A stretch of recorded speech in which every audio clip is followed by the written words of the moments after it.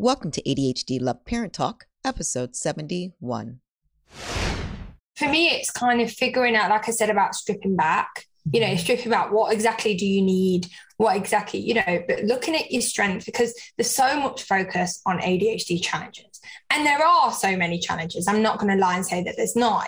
Every day we're living with ADHD, Well, for me, I say it's a hot mess. I go through my days. And still now, after 2 years of going to coaching therapy, being a coach, I still have days where I have to go back and think, oh my goodness, what is going on?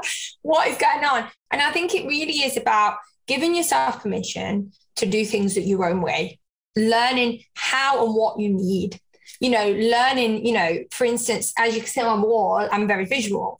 So my calendar cannot be this small book. I have this massive it's massive. I've not put it up here for a reason. It's just behind me. This massive calendar, and this is just for my business. And then I have 2 other calendars because I like to compartmentalize my life. Learning exactly how you learn. So for instance, I need to take kinesthetic breaks because I have the hyper to the hate. I need to take kinesthetic breaks. We've been talking, I have therapy putty sat right here underneath. Mm-hmm. It's giving yourself permission to use your own strategies and build your own, because we can look online, we can look on things, but it's really about looking how you learn, what you need, and how you can best support yourself. But the thing is, if you don't give yourself permission to do those things, then no tips, tricks, strategies are going to work. Hello, and welcome to the ADHD Love Parent Talk podcast.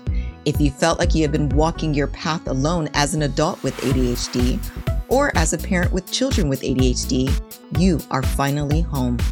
I interview parents and professionals, including doctors, coaches, educators, and so much more, so you can not only learn more information about ADHD, I also want you to have tools that you can put in your toolbox as you are going through your journey.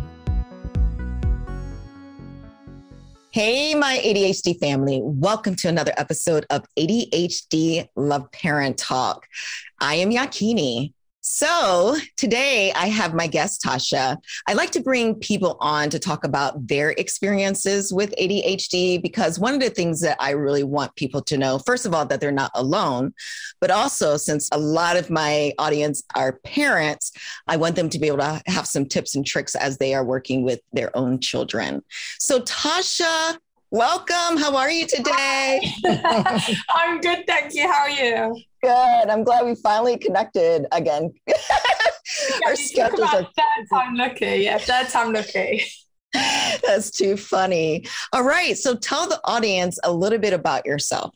So hi, everyone. I have to say, this is a bit different for me because I'm used to my voice, not the cameras. This is the first ever camera podcast I have. So bear with me. I'm Tasha. I'm 29. I'm from the UK, but now I live in Malaysia, 3 weeks away from moving back to the UK.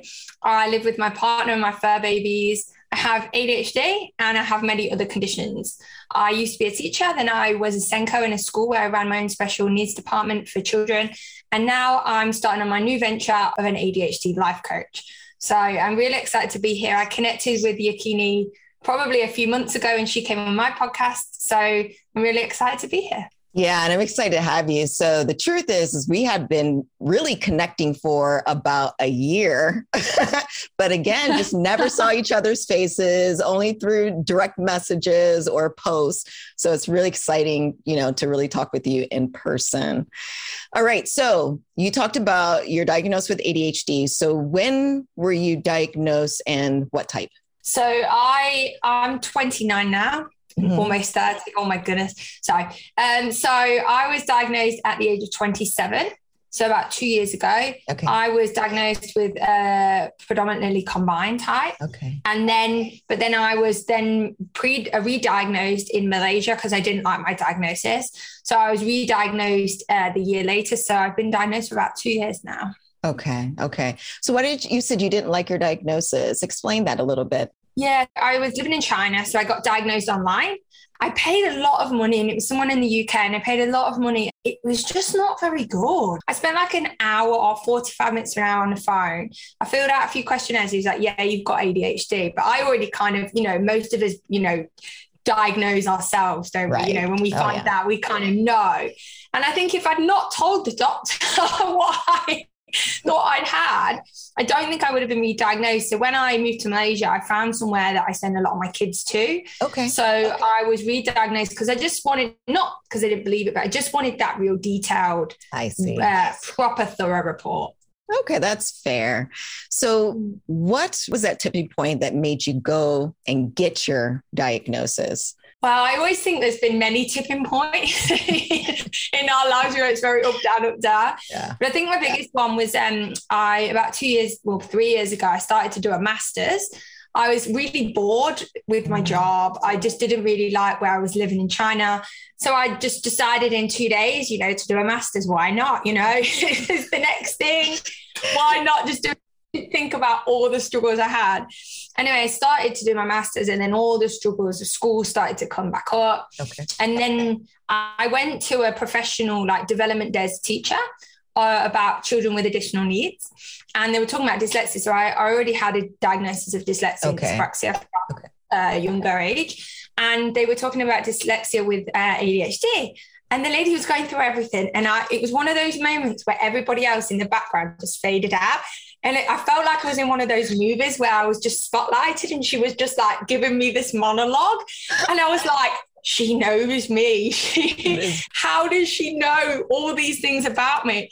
And I turned around to my friend and I said, this sounds like me. She was like, yeah, it does. And I was like, what? A week later, I was diagnosed. So the master's got me there, but this professional development day that I wasn't very happy about going to on a Saturday really opened my eyes. I've worked with children before, but I just never connected the dots. Right. It's really interesting to hear that because as I shared with you, for those who haven't heard this story, but I found out through the journey with my children because the same thing, through research, through setting up, working with the schools to set up accommodations for my children, just seeing all the signs and the symptoms that they were portraying. And then on the same time, finding out all these different things on the internet, listening to podcasts, of course, you know how it goes, right? When we think we have ADHD, we just research like crazy. It's extra research. Focus. Yeah, exactly. That's exactly right.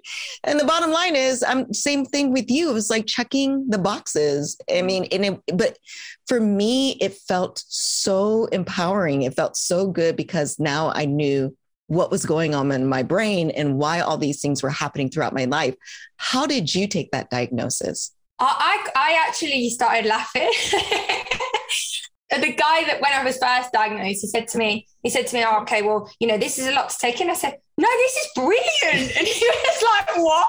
Then obviously I started crying, but a good relief cry. He was like, I don't really understand what's going on. And he was like, now is kind of the ADHD. I always say this, now is the start of your ADHD journey. And I was like, the start? I was like, I've sort of just got it now. I've been living with this for 27 years, but now I know the name and now I know what to do with it. Yes. For me, when I was diagnosed with my other coexisting conditions, there were still so many answers that didn't make sense. And getting this diagnosis has changed my life and has changed so much about things. So for me, obviously afterwards you go through that anger period and you go through that, you go through, I call it the grief cycle of what my life could have been like, but for me, it was so relieving, so rewarding because it meant that there was a name. It wasn't my fault. And I could learn to live with it rather than spending years and years masking who I was. That is so powerful. So you're diagnosed with comorbidities. Do you think that throughout your life, your ADHD, how do I say it, truly affected those comorbidities now that you found out later in life that you had ADHD? What did that look like for you? I was diagnosed with anxiety and OCD. But obviously that was just coping mechanisms for undiagnosed ADHD. I went to the doctor by myself and I said, look, I'm really struggling with this. And a lot of my coping mechanisms just got out of control, right? So I'm very organized for someone with ADHD. That was one of the reasons why a doctor didn't think I had it, because I was very organized. But back then when I was 15, I was having to overcompensate for all the struggles that I had. So then it became obsessions, and then the anxiety came, right, from having to kind of keep up with everybody else and kind of neurotypical life. So for me, that was kind of underlining ADHD, but just being able to overcompensate. But when I was 21, I was diagnosed with dyslexia and dyspraxia. Mm-hmm. I mean, that was quite eye-opening because I'd always really struggled at school and I'd always found ways, like loopholes to get through. And when I was at university in my second year, the lady said to me, "Are you joking?" She gave me my essay back and was like, "Are you joking? Like, are you like this essay? You can't, this is like, you know, like a 14-year-old." And this lady was actually the first person that noticed something in me. I was thankful that she was very honest and she helped me go and get my dyslexia and dyspraxia kind of diagnosis. But for me, it was just never the answer. I mean, it made me feel better and it was like, yes, you know, I've got this. But like the dyslexia and dyspraxia didn't account for the emotions, didn't count for the impulsive, the hyperactive, the masking. It didn't let any of that go. And for me, it wasn't until the ADHD diagnosis that I really, everything connected. There was still so much missing when I was diagnosed with these other conditions. Wow. So what did you put in place? Like what strategies did you learn to really help you deal with all of that? Because you do have a lot of entities playing at the same time. So when I was younger, when it came to like my dyslexia and my dyspraxia, I'm not going to lie, I didn't do a lot. I didn't do a lot of research. I just did enough to get by university. Okay. So I had like a university. England were very good. Like they gave me a laptop for free. They gave me a university tutor. They gave me all these programs on my computer to change the screen color and all this sort of stuff. And it was amazing, the support that I got but no one ever taught me what is dyslexia, what is dyspraxia, and how does it affect your life? So I just thought it was to do with academics. So then I just got by and then I just didn't really think about it again until I was diagnosed with ADHD. Because when I was a teacher, I didn't have to do that much writing or sitting down but especially my dyspraxia is kind of a coordination disorder. Mm-hmm. You know, I struggled. I didn't learn to ride a bike till I was 26 in a random street in Vietnam, as you do. Random street in Vietnam where my partner was like, "You've got to learn how to ride a bike." It's like, everybody, you can relate. So funny. And, like when we used to go on caving and diving trips and stuff, my coordination, I was always the one that needed extra aid and help because to help me get up things. But for me, until that ADHD diagnosis, I didn't really give myself, the big thing I think is permission. I didn't give myself permission to put things in place because it was almost like I didn't feel like I deserved it. I would just always mask and get by. But when I was 27, I was like, I'm not going to get by anymore. I don't want to just get by anymore. Everything is interesting listening to you. Because I can relate to it so much. I can relate to the comorbidity piece. I was diagnosed with anxiety and depression, which to your point, with your anxiety and OCD, it's almost like just a stepping stone to ADHD, right? So because I didn't know I had ADHD, everything was going on all at the same time, the pressure, the tension, there's times where I got sick. I was always anxious, had social anxiety, just, on and on and on. And it wasn't until I understood the ADHD piece and how not knowing I had ADHD affected my anxiety and depression. But what was interesting is when I finally found out and I met with a registered nurse and then my therapist to look at medication and therapy, they suggested for me to really focus on working on the anxiety and depression first, get that under control before doing the stepping stone and working on ADHD. So you said that you had, kind of sort of worked on the dyslexia and dyspraxia, right? Okay. So you kind of sort of worked on that. And then also you have this OCD and anxiety. What did you work on first? Like, what were the order of things, or did you just try to do it all at the same time? When I was 15, I went through quite a lot of CBT therapy because it was quite a very dark place for me. So I had a lot of talk therapy and CBT therapy. So a lot of that did help me get by. And then I escaped and went to like a different sort of university. I did musical theatre, so it was very hands-on. It wasn't a lot of sit down, be quiet, listen like school was. And I think that helped me. I always knew that I needed something different. So I think I kind of, in a way, gave myself little outs and little loopholes to get around things. But when I was diagnosed with ADHD, the thing for me was, okay, stripping back what's me, what's dyslexia, what's dyspraxia, what's ADHD, because ADHD is not all of me, right? I'm Tash, and then these little things like jigsaw puzzles or however you think about it. So I was really learning about me, my strengths, my values, how I learn and things like that, really stripping back and then thinking, how can I use these to help me with my challenges? And I think for me, I wouldn't have, even with my other diagnosis, I don't think I would have given myself the time to do that, because this time the ADHD makes so much sense. It was like, but with the dyslexia and dyspraxia when I was 16, there was still something missing. Okay. So whatever I put in place didn't sustain for a very long time because I didn't strip back. I didn't look at who I was and my strength. And I didn't really see that until I was diagnosed with ADHD. So for me, there's many different things I've tried, but nothing was sustainable until I got that ADHD diagnosis, which is when I really started to go through different parts. Okay. Yeah, that makes perfect sense.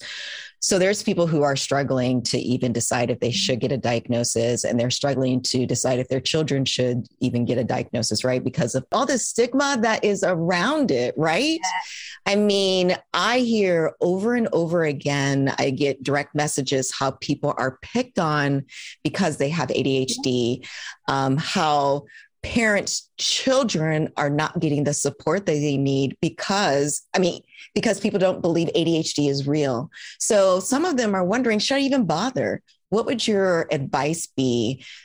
Number one, to an adult who's been living with their situation for a while and are thinking, I've been living with it for now. Why should I even bother getting the diagnosis? And then number two, for a parent that has a child that has ADHD or potentially has ADHD and are trying to decide if they even should get the testing or not. Okay. So I work in Malaysia. So I actually do like kind of like a brief testing, like a school test for children. And then I go to parents and recommend external assessments. And I don't say what they may or may not have. And so many parents here, especially like here, we're probably about 15 years behind America, right? So over here, this fear of this label, right? This fear of that taboo, like thing that could put their child behind or make it sense. But for me, it just depends on obviously person by person. Some people, like for me, I needed to know exactly what it was because it was kind of like a ghost of like, like something unknown in your brain that never let me move forward enough to live a happy life or fulfilled life, that fulfilled potential. We always hear that, oh, you've got so much potential, I never could see that because I didn't know the name. But for other people, some people don't need that label, and that's okay. And I think it's really figuring out what you want and what you need. But what I say for a lot of my parents here, it's the recommendations to, if you've got a diagnosis, but then what you're going to do about it. Yeah. For me, that what you're going to do about that, we call it recommendations, right? The recommendations for schools, for parents that you get from a kind of psychiatrist report is the key. Because yes, they may have ADHD, they may have ASD, they may have dyslexia, dyspraxia, but it's what do we need to put in place for that child? So that's what I say. I always say to parents, if you're worried about a diagnosis, think about you're going to get advice of what support will be put in place for your child because your child is struggling. And sometimes when you do it like that, they're like, oh, okay. And then when the diagnosis comes through, then you can talk about the actual diagnosis. So for me, it's if you don't know what it is, how are you going to support your child? And you don't have to say I have people that come to me about work, do I say I've got ADHD at work? Do I say that? And what I found with my job is I just say what I need. So look, I really need this. Yes. I need this to be able to work. Is that okay? Can we come to an agreement? Okay, yeah, that's fine. Then if I need to say I have ADHD, then that's fair enough. But a lot of people are very open if you say what I need. This is what I need. This is how I work. Is that okay? Coming to that agreement. And it's the same thing. We need to just know what we need in order to put in place to support us to be able to live a life. You know, it's that thing of going from A to B, you know, if you go A, Z, G, H, I, P, A, B. Most people go A, B.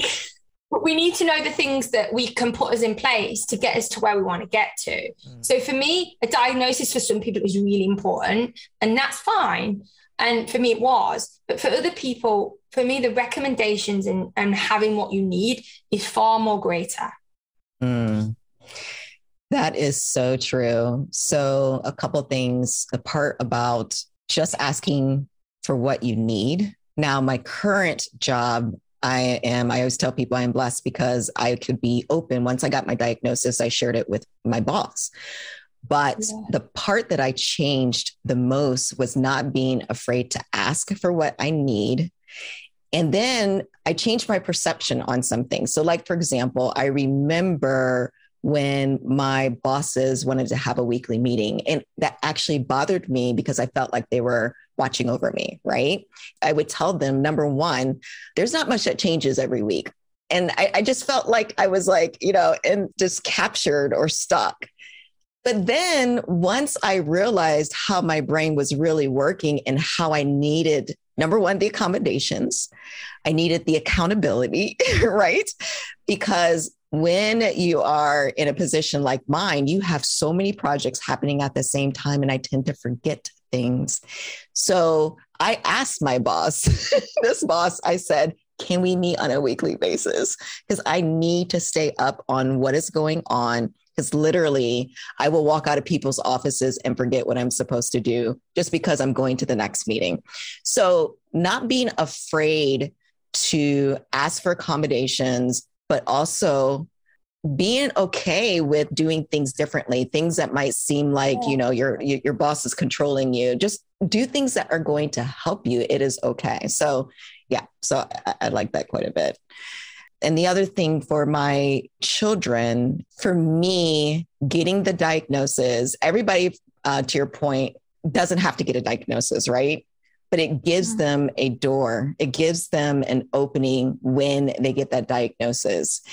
And so many wonderful things have been put in place for my son and my daughter because they have that diagnosis.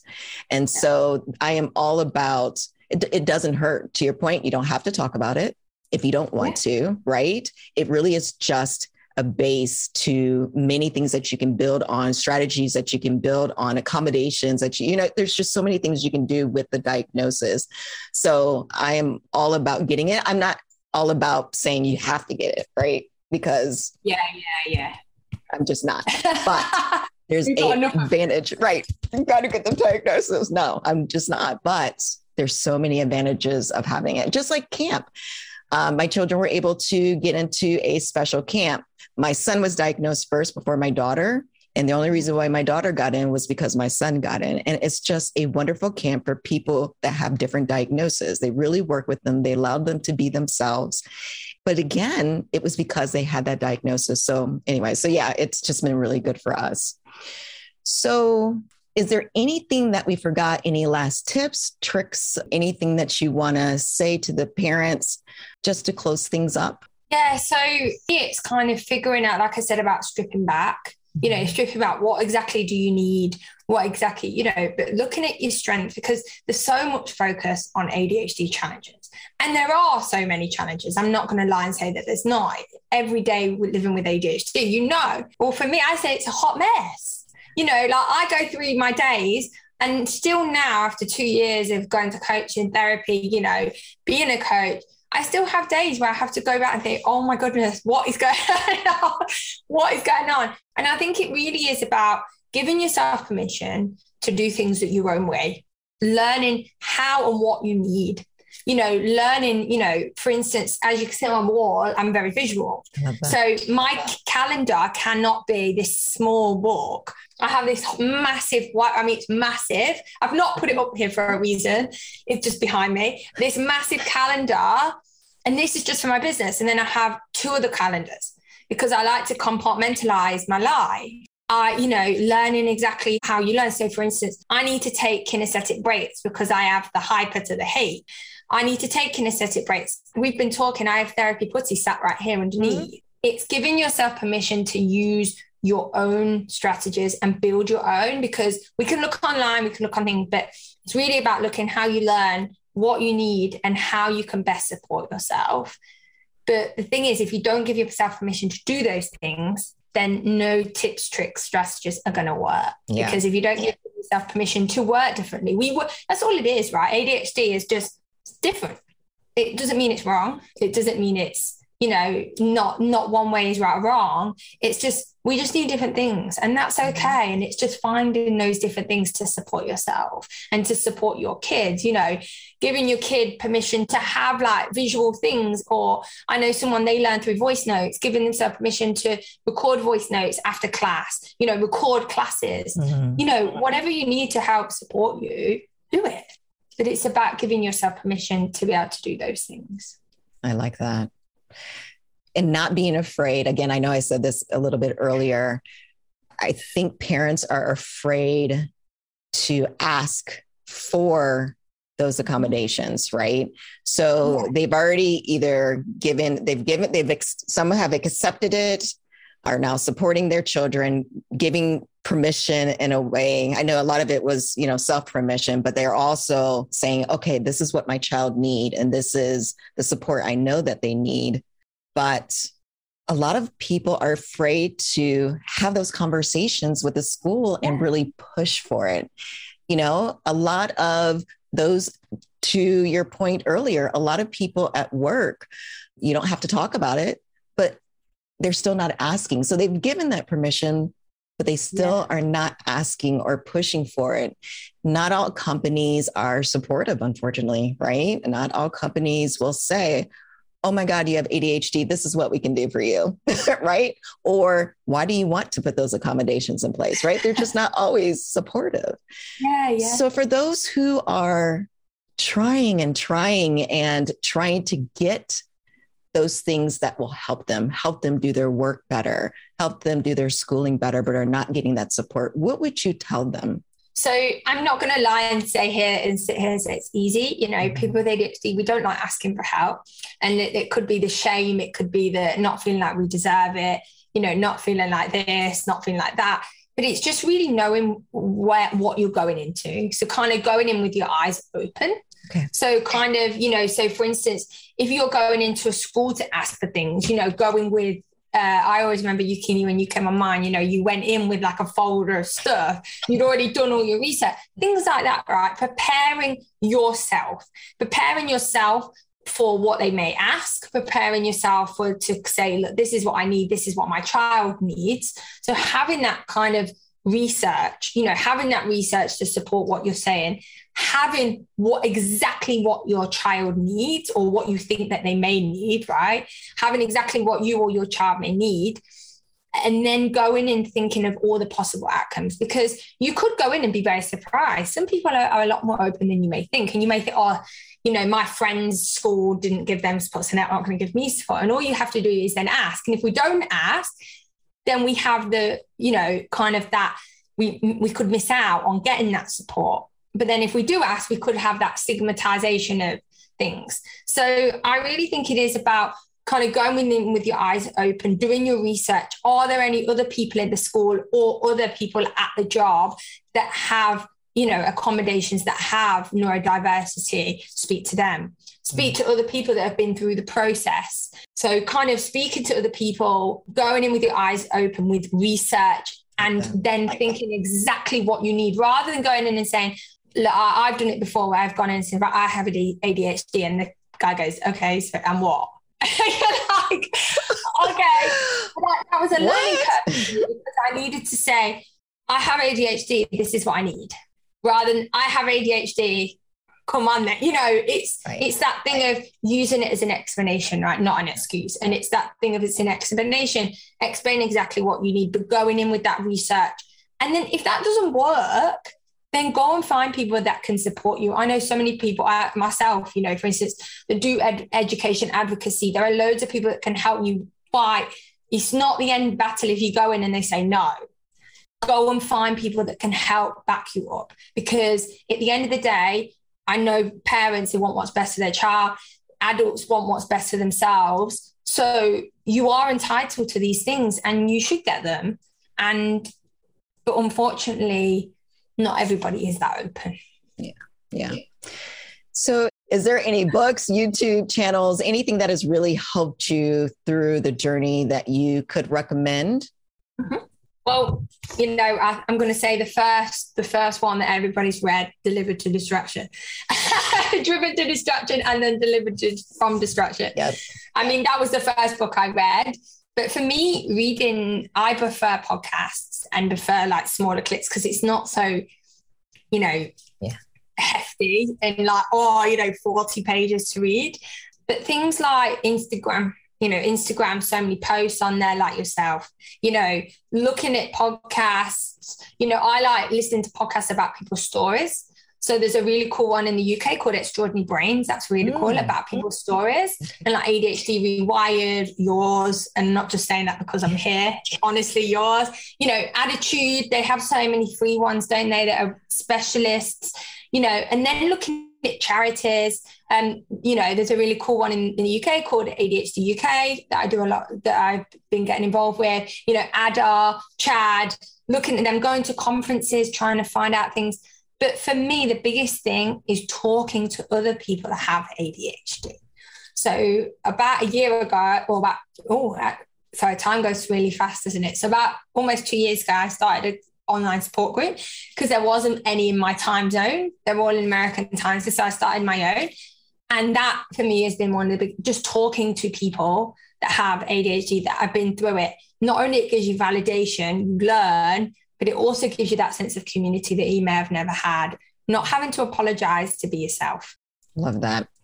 And last question, if they have any questions for you, how can people get a hold of you? Right, I wrote this down because when people ask me, I'm always like, what's my email? What's my... I understand. So I currently run my own ADHD life coaching business that's going full-time soon. Yay. So you can email me at indigohub.adhd@gmail.com or find me on any social media at indigohubadhd. And you can find me on there. And my website is www.indigo-hub.com. And anytime you have any questions, I'm always available to talk to people. Oh, Tasha, thank you. This was really wonderful. I do want to say one thing really quickly. So I didn't know your name for a while. So I thought your name was Indigo for a long time. And then I saw Natasha on a forum, and then I saw your name somewhere else. And then I finally connected the dots, and I'm like, her name is Tasha. Like, I had no clue. I'm like, all this time I'm thinking in my head, it was Indigo. Anyways. I know, it's just one of those things. Oh, it's too funny. For you to know. I know. Anyway, so it was wonderful. Thank you so much for coming on. I absolutely loved what you shared and your expertise. So I truly, truly appreciate your time. So thank you. No, thank you. And thank you to your audience. Actually an honor to, for the first time on the video. I hope I didn't do too bad, but also just an honor for what you're doing out there, and just so much love for ADHD love. Yeah. I didn't think of that and just came. That is too funny. All right, everyone, have a wonderful day. Bye. Thank you for joining us on another episode of ADHD Love Parent Talk. If you enjoyed this episode, please do not forget to leave a review and join me as I talk with another exciting guest next week. Have a wonderful day.